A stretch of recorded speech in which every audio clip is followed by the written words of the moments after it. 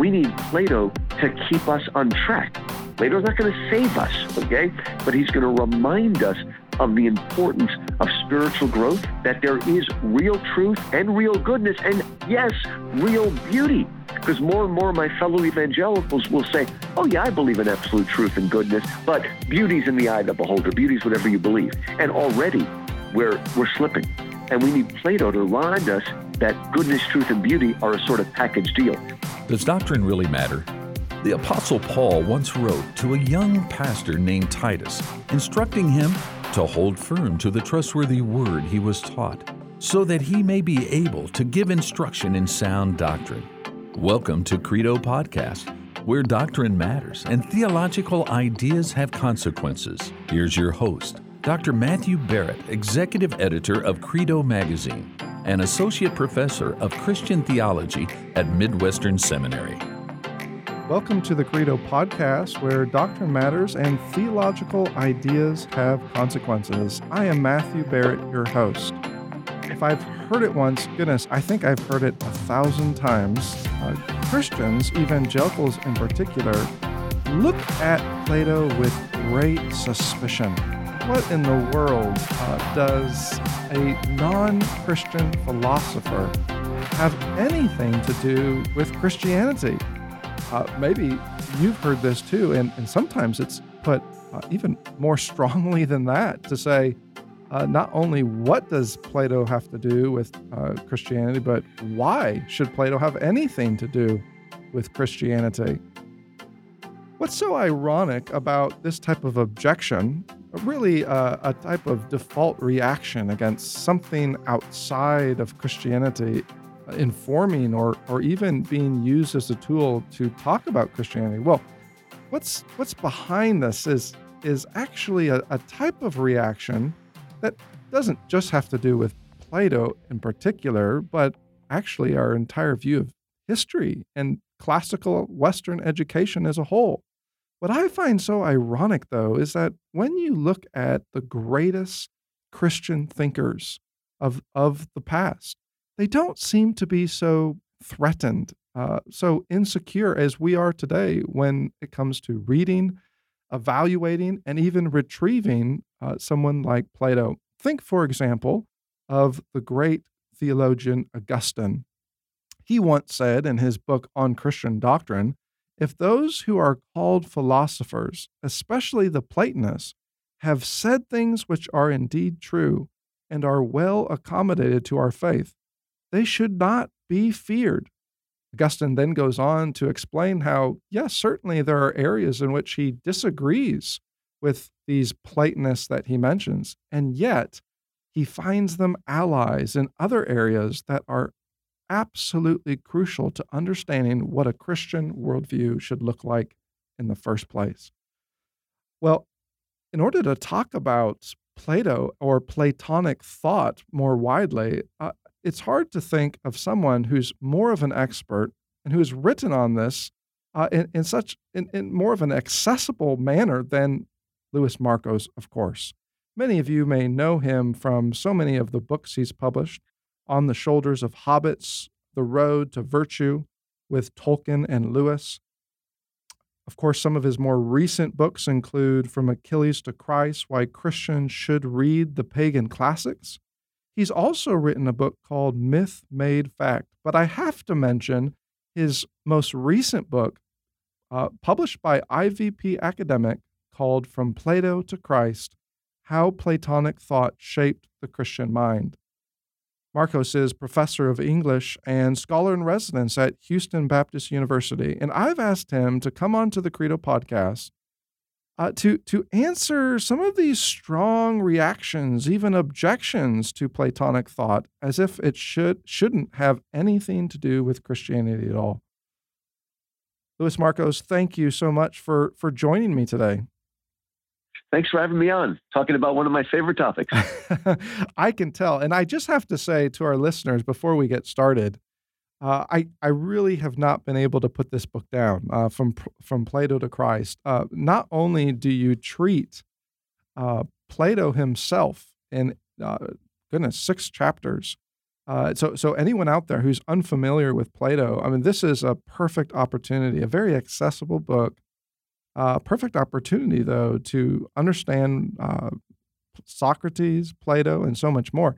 But what I love about it is you transition in the second half of the book to talk about Plato's Christian legacy, exploring the East as well as the West, and moving us all the way into the contemporary scene to someone like C.S. Lewis. But with all of that said, okay, I think a number of listeners, they may love Christian theology. They may love talking about Christian apologetics. They may love talking about Christian education. But you mentioned the word Plato or Platonism, and they begin to cringe, and they begin to say, "Well, what do you mean? How can we as Christians turn to someone like Plato, and what in the world would he have to offer Christianity?" How do you answer this type of question, or really objection? It's amazing. First of all, to understand any kind of question like this, we need to quickly go over an important theological distinction between general revelation and special revelation. Special revelation is when God speaks directly, as he did to the Jews in the Old and New Testament, through the prophets, and supremely through Christ. But God also speaks through general revelation. I don't know about you, Matthew, but it often worried me. Are you telling me that before Christ came into the world, Jesus ignored 99% of humanity and only talked to the Jews? Well, only to the Jews did he speak directly, special revelation, but he wasn't invisible. He spoke to the rest of the world through creation, through our conscience, through our reason, even through our imagination and our dreams. And people can learn. Again, they're not going to learn how to be saved and find salvation in Christ except through special revelation, through the scriptures, through Christ himself. But God does speak in other ways. And I'll just start where you began, with Augustine's Confessions. In Book 7 of Augustine's Confessions, he's giving basically, it's a testimony, right? It's extremely, intellectual and theological and whatnot, but the Confessions is a testimony writ large of how he came to Christ and all the stages that he went through. And before he became a Christian, he went through a Neoplatonic stage, influenced by Plato and Plotinus, others. And what he says, don't forget this, he says, from the Platonists, I actually learned that in the beginning was the Word, and the Word was with God, and the Word was God. But only in the Scriptures did I learn that the Word was made flesh and dwelt among us. So Plato doesn't understand at all. He doesn't have special revelation. But he got a lot of things right by using the reason that God has given to us. And in that sense, he literally prepared the way so that for Augustine, it could be a sort of wonderful general movement or gentle movement right up into the fullness of truth. So Plato can prepare the way. And I believe, I want other people, I want a Chinese believer to write a book called From Confucius to Christ, right? Because I do believe that God has not left himself without witness. Paul himself says that he does speak in many ways. But again, he only speaks directly through his Son and through the Old and New Testament. Now, the difference is, I do believe you're going to find it if you study the whole world. But God chose to incarnate himself at the early Roman Empire when the culture was Greco-Roman. And so he chose, that's not to say that our tradition is somehow better, right? But God used that. And the early theologians had no problem using Platonic concepts, but they did it with discernment, Matthew. They used words like logos and theos. Those are Greek words that Plato uses, but they didn't use the word Zeus, right? If you use the word Zeus, then you're getting into a kind of corruption there. But if you read the early the real early ones, like Justin Martyr, I'm talking about, the 2nd century, these are people that look to Socrates as a role model, as a martyr for the truth. Now, they weren't a martyr for Yahweh. They didn't know Yahweh, but they were fighting for the truth, that if there are gods, there needs to be one God, and that God needs to be he needs to be the source of goodness and truth and beauty. We need Plato. And I hate to say this, but it drives me crazy when my fellow conservative evangelicals are suspicious of Plato. I'm going to tell you why, and I'm going to be very, very blunt here. This is one of the reasons I wrote the book, Matthew. You remember, it's still going on. Remember, whenever a liberal theologian wants to do away with something in Christianity that he doesn't like, what does he do? He blames it on Paul. Well, I only care about the words in red. I don't believe in Paul. Forget about the fact that Jesus is the one that talks the most about hell and devils, and Paul never stops talking about grace. We won't worry about that, okay? but okay, thank God evangelicals are not going to fall into that trap.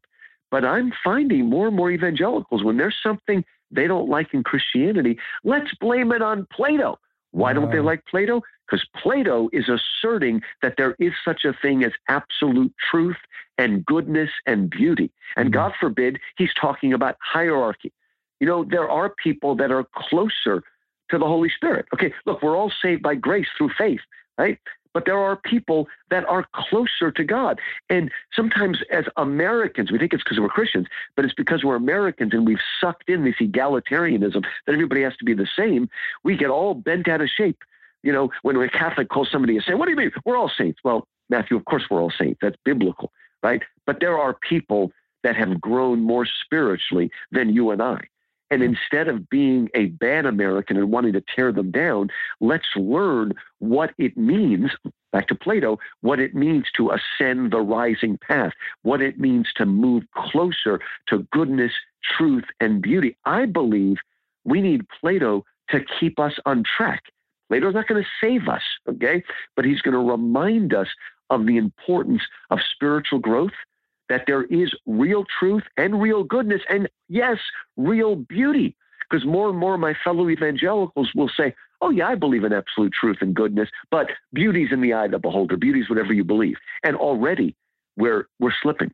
And we need Plato to remind us that goodness, truth, and beauty are a sort of package deal. They go together, right? And I write about that in my other books. But we need Plato because I believe firmly that God used this pre-Christian pagan writer to help prepare the pagan Greco-Roman world for the coming of Christ, right? Because, look, of course, Jesus fulfilled the Old Testament law and prophets.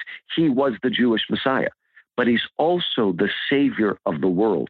And so he also fulfills the best and highest that there is in Greco-Roman and pagan poetry, history, philosophy. And Plato's, of all the people, Plato just got the closest, not only in his ideas about truth, but in his desire to move towards that truth and grow towards that truth and not give way to illusion. That's a big answer. It's a very good one because, and I'll be just, you're being honest, so I'm going to be honest too here. As you've shared your experience, my experience is not all that different. I find it somewhat ironic because, goodness, in 2021, we are feeling the effects of not only modernity but post-modernity, in which you hinted at this a minute ago.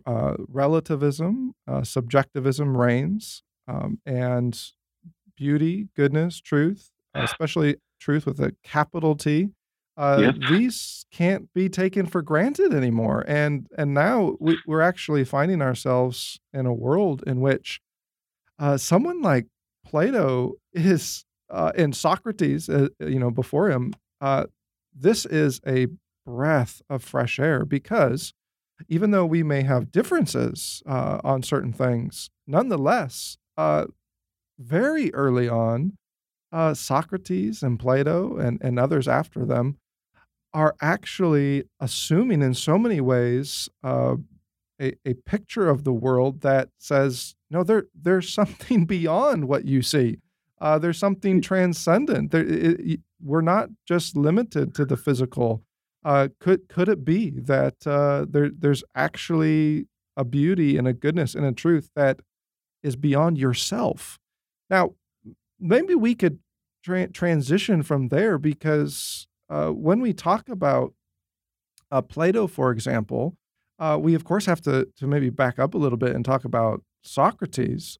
When Socrates eventually he meets his death under severe pressure. I think it would be appropriate to maybe even call him a type of a martyr in the philosophical tradition.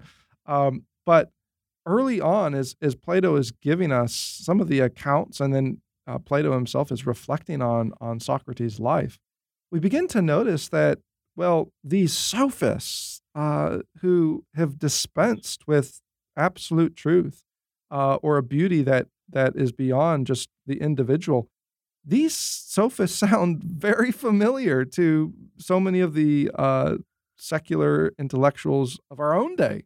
So let's start there.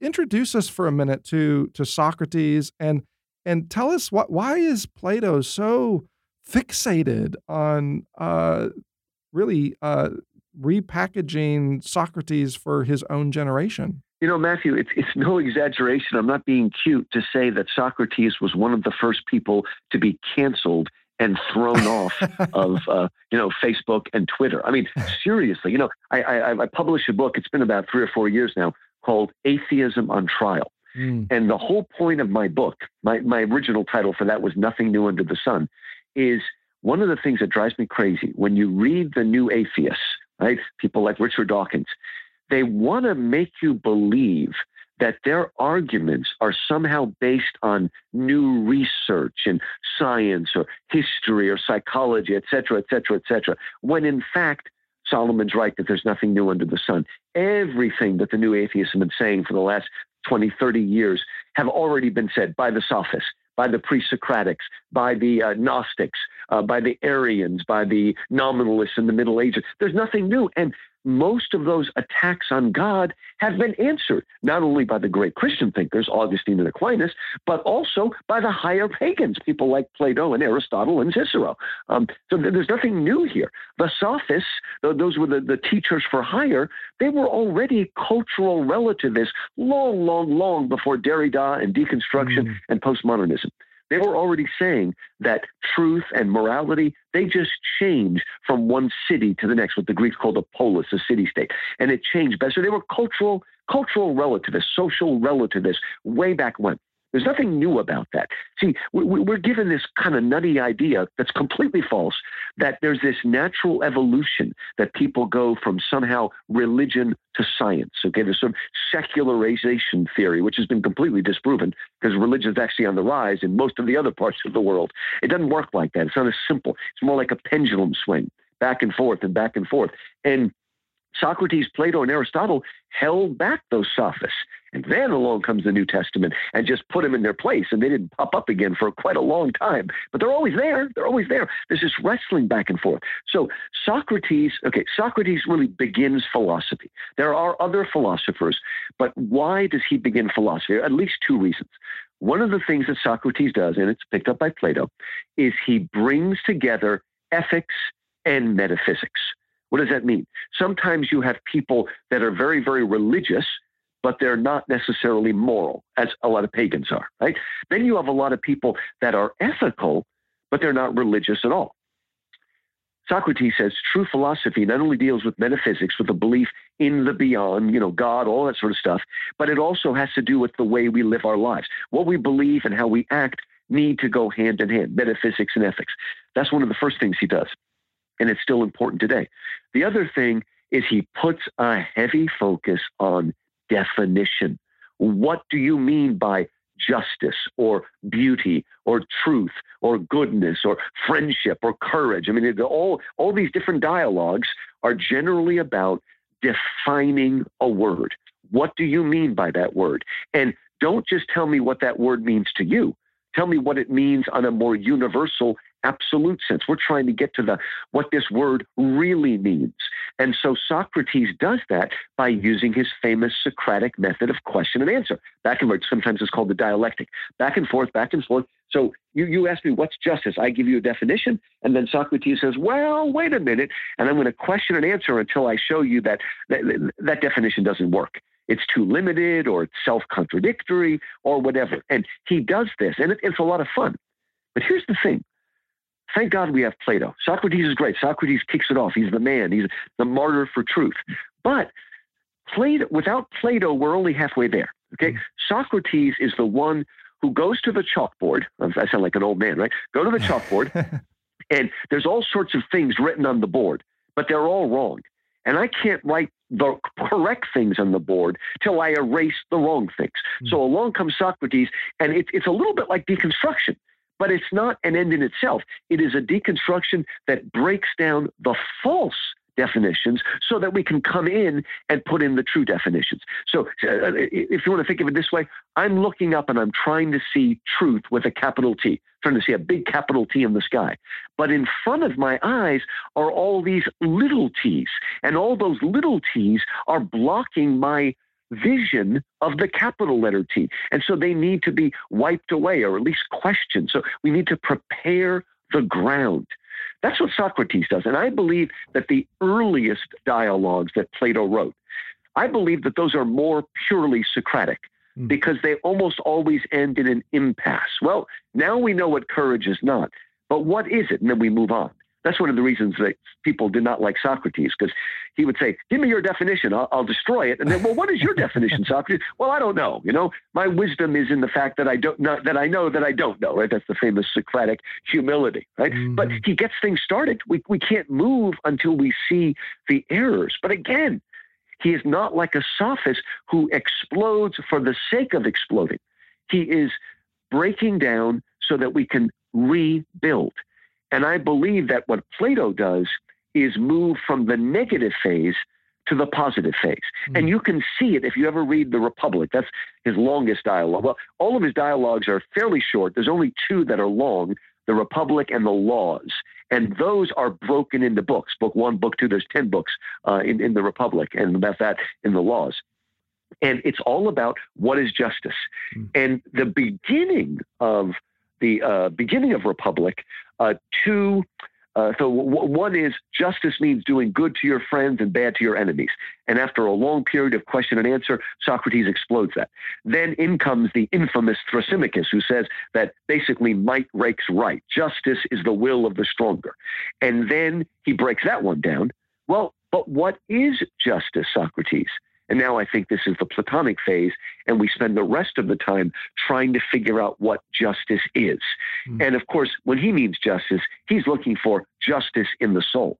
But how can you see justice in the soul? It's invisible. It's small, right? Well, what he does is, okay, we want to figure out what justice is in the soul, in the microcosm of the soul. Here's how we're going to do it. We're going to take the microcosm and blow it up onto a macrocosm, and we're going to create a perfectly just city or a perfectly just state or republic. And then once we can figure that out, we can work our way back to the soul. And that's really what Plato's interested in, the soul. But he kind of gets carried away, and his little boys there keep pushing him, and it gets really crazy and all that. But by the end, we've come back to understanding what justice is. And by the way, I'll just throw this out right now. Justice is not the same thing as fairness, okay?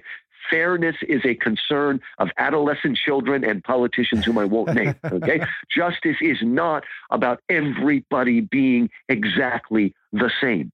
And that's driving me crazy. And of course, if a Christian wants to tell you that Jesus was a radical egalitarian, of course, he'll immediately take you to John chapter 12 and the foot washing. Well, maybe they need to go back and read that again, because just before the foot washing, it says, and Jesus, knowing that all authority was his, then from a position of strength, he takes off his clothes, puts on the thing, and washes their feet, right? So it's from a position of strength. But then once he's done, this is a perfect time for Jesus to say, okay, now we're all whatever, radical Quakers from now on. That's it. There's no master. No, he says, you call me master and teacher, and you are right to do so. So he begins by saying, no, I am your master. But what I'm trying to teach you is not that there's no such thing as a master or a teacher or a leader, but I'm teaching you a new kind of leadership. That you see me, who am your master, washing your feet, you do it for others. What we would call stewardship, maybe. And then, if that's not bad enough, he then says,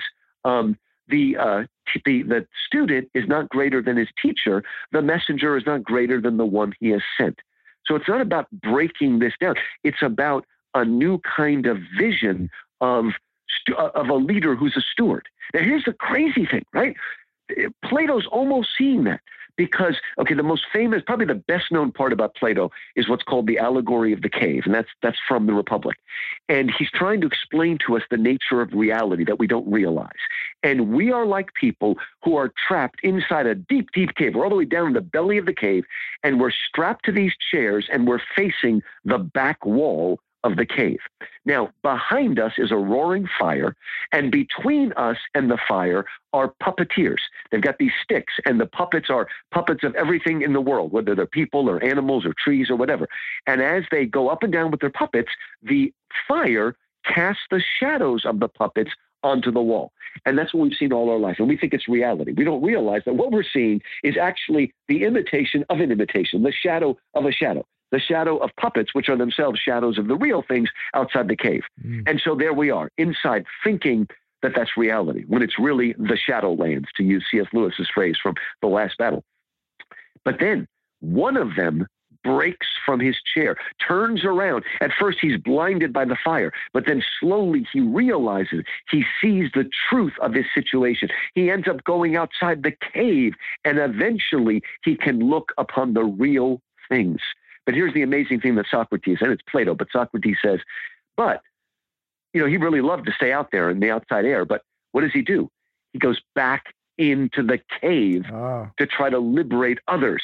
And what will happen when he goes down there? They're going to get really mad at him. They're going to beat him. They're going to throw him down, and they're going to kill him. Now, of course, Plato had in mind Socrates, right, but is this not a pagan prophecy, if you will, of Christ, when God himself comes into our world of shadows and leads us to the truth, and nobody wants to hear that, and he's put to death.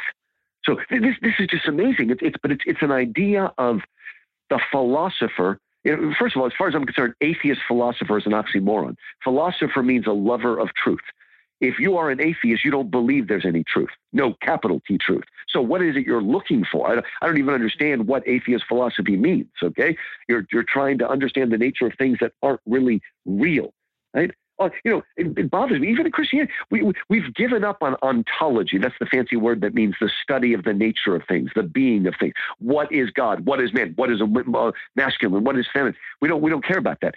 All we care about is epistemology. Epistemology means the study of knowing, not what things are, but how we know them. So instead of trying to understand the truth about God, we do things like the variety of religious experience. All I care about is my experience. Well, no, I care about the reality. Okay. C.S. Lewis said, you don't believe in Christianity because it makes you feel good. You believe in Christianity because it's true. Yeah. And if it's not true, you should stop believing in it. Right? So Plato is already preparing the Western world for that kind of philosophical rigor, but also philosophical truth. So once you learn the truth, it's going to change your life. Right?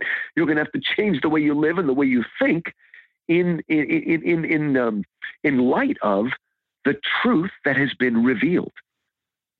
That's another long answer there. Well, it's very helpful because this metaphor of the cave is so telling because this idea really unveils for Plato and before him for Socrates in his own way. It really starts to unveil what it means then to ascend. And this concept of ascent. It's one that it's not just found in Plato, but it pervades the entire great tradition from some of the earliest thinkers all the way through to the Reformation. But before we touch on that idea of ascent, I want to mention one thing that you hinted at, and maybe I can approach it this way. In our own day, it's very often we bump into individuals in society who are more or less they have more or less absorbed what I would call the ideas or the practices of, say, a Nietzsche, in which They are living life according to, what Nietzsche called the slave ethic. You have one point, I think this is such a profound sentence.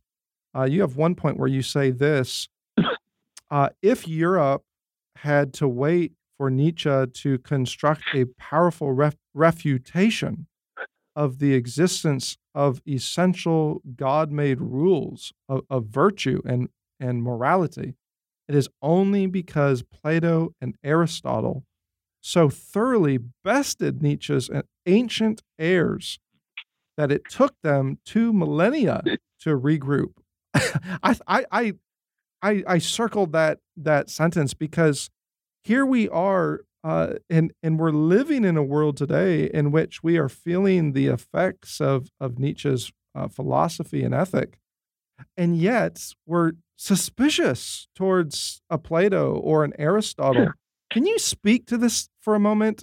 How did Plato and Aristotle hold? I mean, in one sense, when you read the Republic, this is not new. Nothing's new under the sun, right? I mean, Plato seems to anticipate with some of his own nemesis. He seems to anticipate in conversation partners a type of Nietzsche mindset in his own day. So as he is, how does he respond? And then second of all, how does this heritage that Plato and Aristotle are leaving behind, how does this hold off a Nietzsche worldview that then comes 2 millennia later? We do. We need it. Like I say, I like to think of them as wrestlers who knocked down the foe, and they got broken for a long time, and it took them a long time to come back. And you get little bits and pieces here and there, right? But I mean, okay, this is what's so brave about the Republic. Okay, the guy named Thrasymachus, who's like the grandfather of Machiavelli and Nietzsche and Michel Foucault and all these people that everything is about power and whatnot, might makes right and all those things.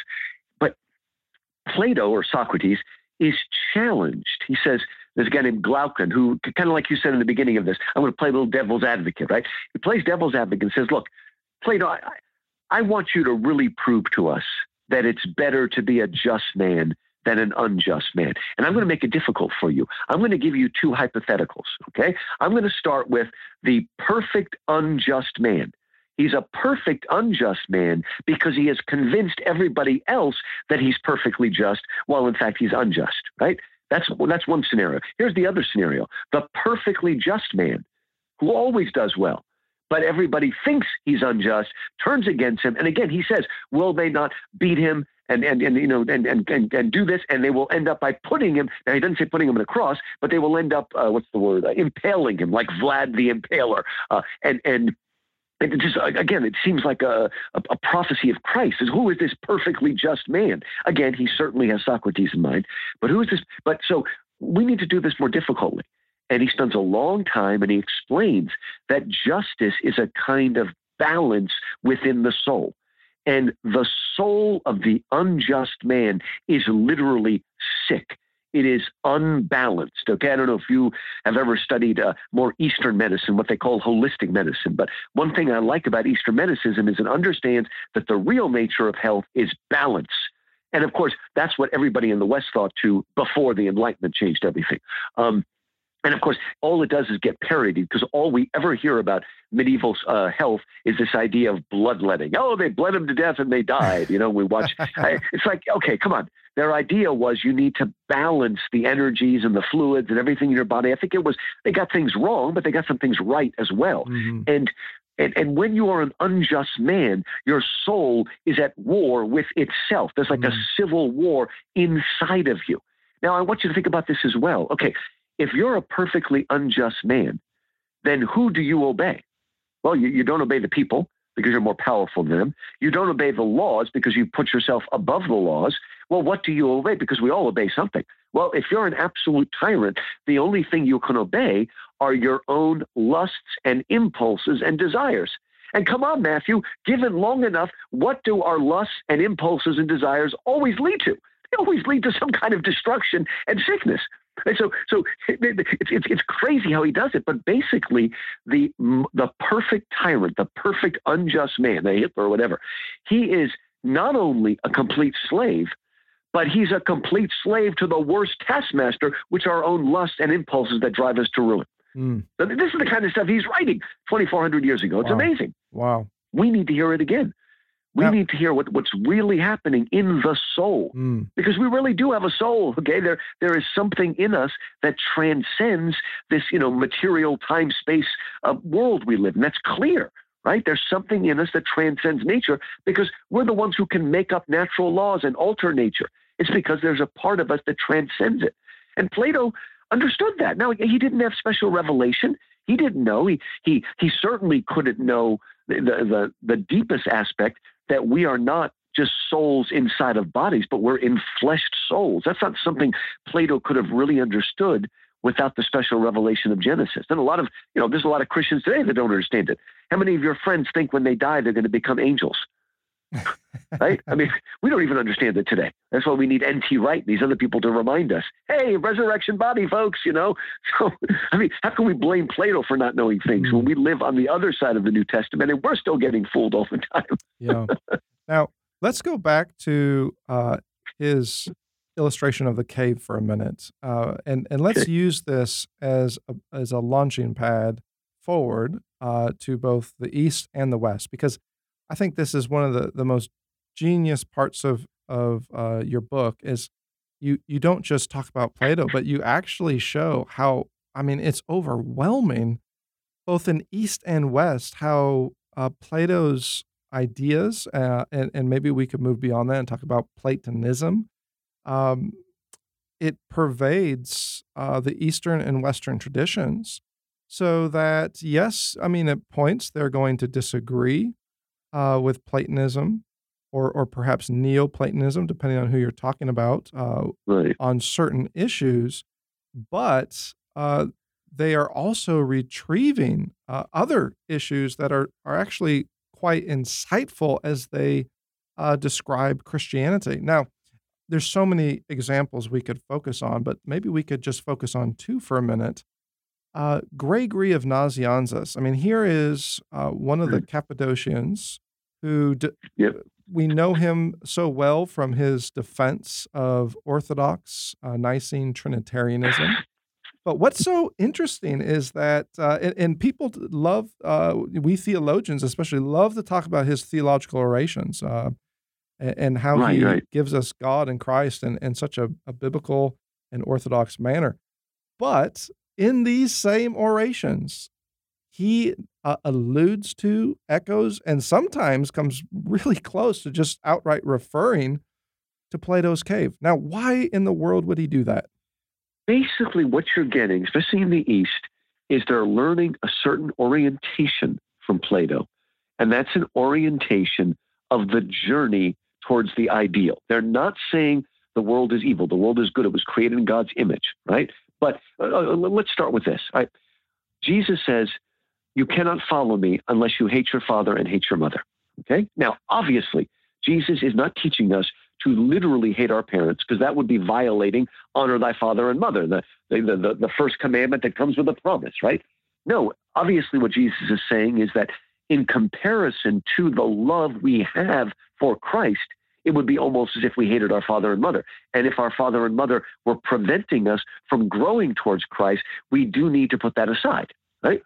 In the same way, okay, Lewis uses that word too, that we're living in the shadowlands. Okay, he doesn't literally mean our world is only a shadow. Our world is real. It was created in God's image. God called it good. We are not Gnostics. We are not people who think that the earth is inherently fallen and flesh is evil. Obviously, we don't believe that, because we believe God took on human flesh. Okay, so the orientation, though, is compared to the thundering reality of Christ, the thundering reality of heaven. It is almost like we're living in the shadows, right?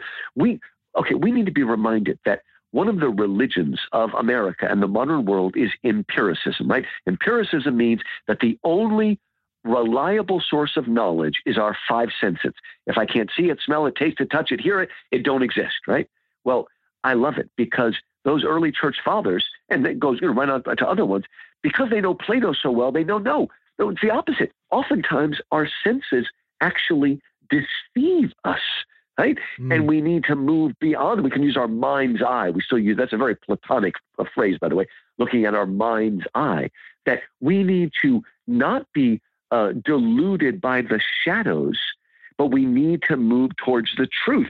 And one thing I love about Gregory, and you might have picked up on this, is Gregory says, hey, if you're going to be a theologian, you have to be a sort of real Christian, like a saint, a moral, ethical person. Because when we're looking to understand God, we're not just playing mental masturbation here. Okay, we're doing some pretty serious business, and there needs to be a movement towards the light. We need to be as committed as a Socrates or Plato, and not be fooled by the shadows of our world. Because again, a lot of times our senses actually lead us astray. And so what I'm getting at, I mean, they're learning specific things, but that's a metaphor that means a lot to those early Eastern fathers, the Gregories. It is, we're moving out of the cave. We're moving out of the cave of shadows into the real world. And, I love this. During the Middle Ages, there was an outbreak of some of this Gnosticism. It was called nominalism. Now, the opposite of nominalism is realism. Now, I just love this, Matthew. It will show you how much we've changed since the Enlightenment. A realist today, for most people, a realist today means an empiricist, somebody who only cares about the real world and doesn't listen to fantasies and superstition and fairy tales, right? That's not what a realist is. Because of Plato, a realist is someone who believes that there are real things behind our words and our ideas, that there really is truth with a capital T and goodness with a capital G and beauty with a capital B. Now, for Plato, because he didn't have the Bible, he did seem to think of them in a more impersonal way. But Augustine comes along and he took Plato's forms and he put them in the mind of God, which is where they belong. And so a realist believes that behind our words are realities that transcend us, absolutes, all the things that Nietzsche destroyed. Okay. A nominalist, think of the word anonymous. A nominalist means in name, like a nominal Christian is someone who's a believer in name only. A nominalist thinks that the words we use, okay, I'm not talking about cat and dog, I'm also talking about truth and beauty and goodness, just that they're just words and there's no ultimate reality behind them. So we've been fighting this fight off and on towards the later Middle Ages. That's why we needed an Aquinas to put them down for a while and bring us back to realism again. But again, Gregory's understanding this, that if you're doing theology, you are seeking an understanding of the truth. They often refer to those as the three universals. And a lot of teachers, and this is even more strong in the West, would seek after what was called the beatific vision. Now, beatific actually means blessed, but it is beautiful, but it means blessed. The beatific vision is moving forward to look upon. Now, for Plato, beatific vision meant look upon those forms. But for a Christian, it means look upon the personal triune God and even participate in that absolute goodness, truth, and beauty. So, I mean, Gregory's not just about dry theology. It is about a journey up the rising path, up the ladder of love. It's sometimes called the divine ascent. To me, it's always the image of Jacob's ladder, right? And we know, of course, from John chapter 1 that Jesus is Jacob's ladder, the ladder that links God and man. Now, you've mentioned Gregory and Augustine. You've even, which thank you for doing this, turning to Aquinas, because as soon as we get into the late medieval era, like you said, the rise of nominalism has, it's a huge paradigm shift. Now we've moved away from realism, and with nominalism, everything that we've just said is thrown into question. Now, this is so essential because, you mentioned like with Augustine, for example, this is such a pivotal point for Augustine. In fact, maybe we could go so far to say that this is actually instrumental to Augustine's own conversion and understanding of Christianity, understanding that this transcendent idea of something, as you said, something that is real, that goes beyond or behind the very words we're using. Well, for Augustine, this actually gets at the very idea of God. What it means then for these ideas to actually be in the very mind of God. Now, all that said, I imagine that still you're going to have, and maybe you've had this experience too, there's going to be evangelicals especially who look at this and this is just so foreign, and naturally so, because much of what we're saying, well, let's just be honest, very few evangelicals today have ever even read Plato. Maybe they've read a little bit of Augustine, but probably even then, not much. Nonetheless, they love C.S. Lewis. Lewis is really their poster boy for what it means to be a Christian, even a Christian apologist in the last century. Yeah.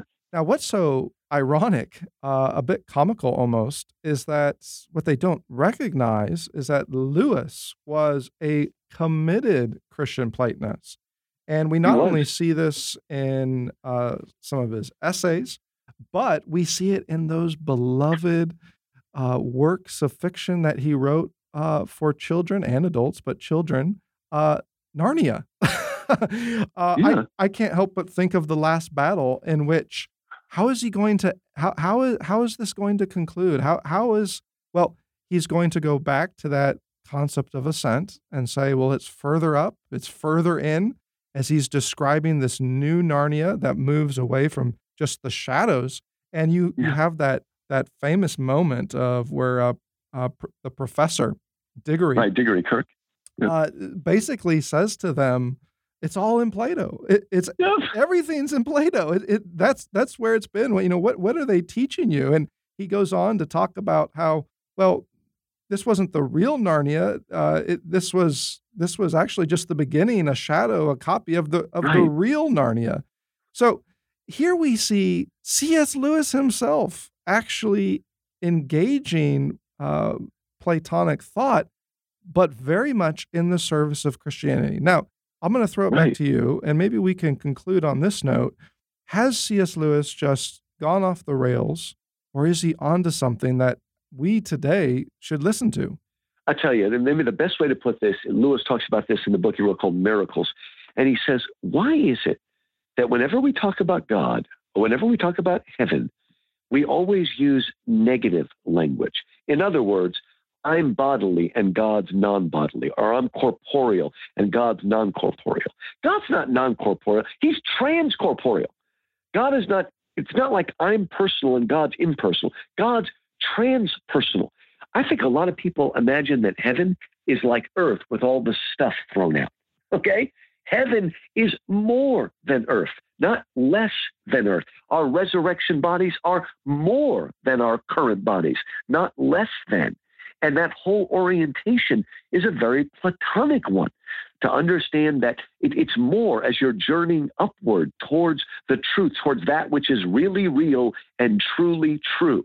I just love the way he talks about it. And it's all in Plato, okay? That it's more real. And again, even Christians that are both, don't we always have this image of heaven, of insubstantial people floating around on clouds and stuff like that? A circumambient gas, as one critic called it. I mean, but no, it's more real. And I mean, of course, if we die today, there will be a period when we're disembodied, awaiting the final resurrection. But at the end, our destiny is to have a resurrection body, just like Jesus. The difference is ours won't have any scars on it, right? So Lewis can teach this, but I love the way he incarnates it. That's what's great about Plato. I mean, Plato teaches it, and then he makes it real in his myth. That's why I've got 2 long chapters just on the Platonic myths, because that's where I think he makes them come real. He gives them substance and flesh, and we realize that we're part of something dynamic, a meta-narrative, as we call it today. We're part of that larger story. And it just opens, everything opens and expands. And, Lewis in The Great Divorce, too. I mean, compared to heaven, hell and the damned souls are so shriveled up, so nothing, that when the damned souls visit heaven, their feet cannot even bend the grass. The grass of heaven is so real and substantial that it's like stepping on diamonds for them, and it's painful. They can't bend it. One of them can walk on the water, not because he's Jesus, but because the water's too real for him, and he doesn't even sink into it. Right?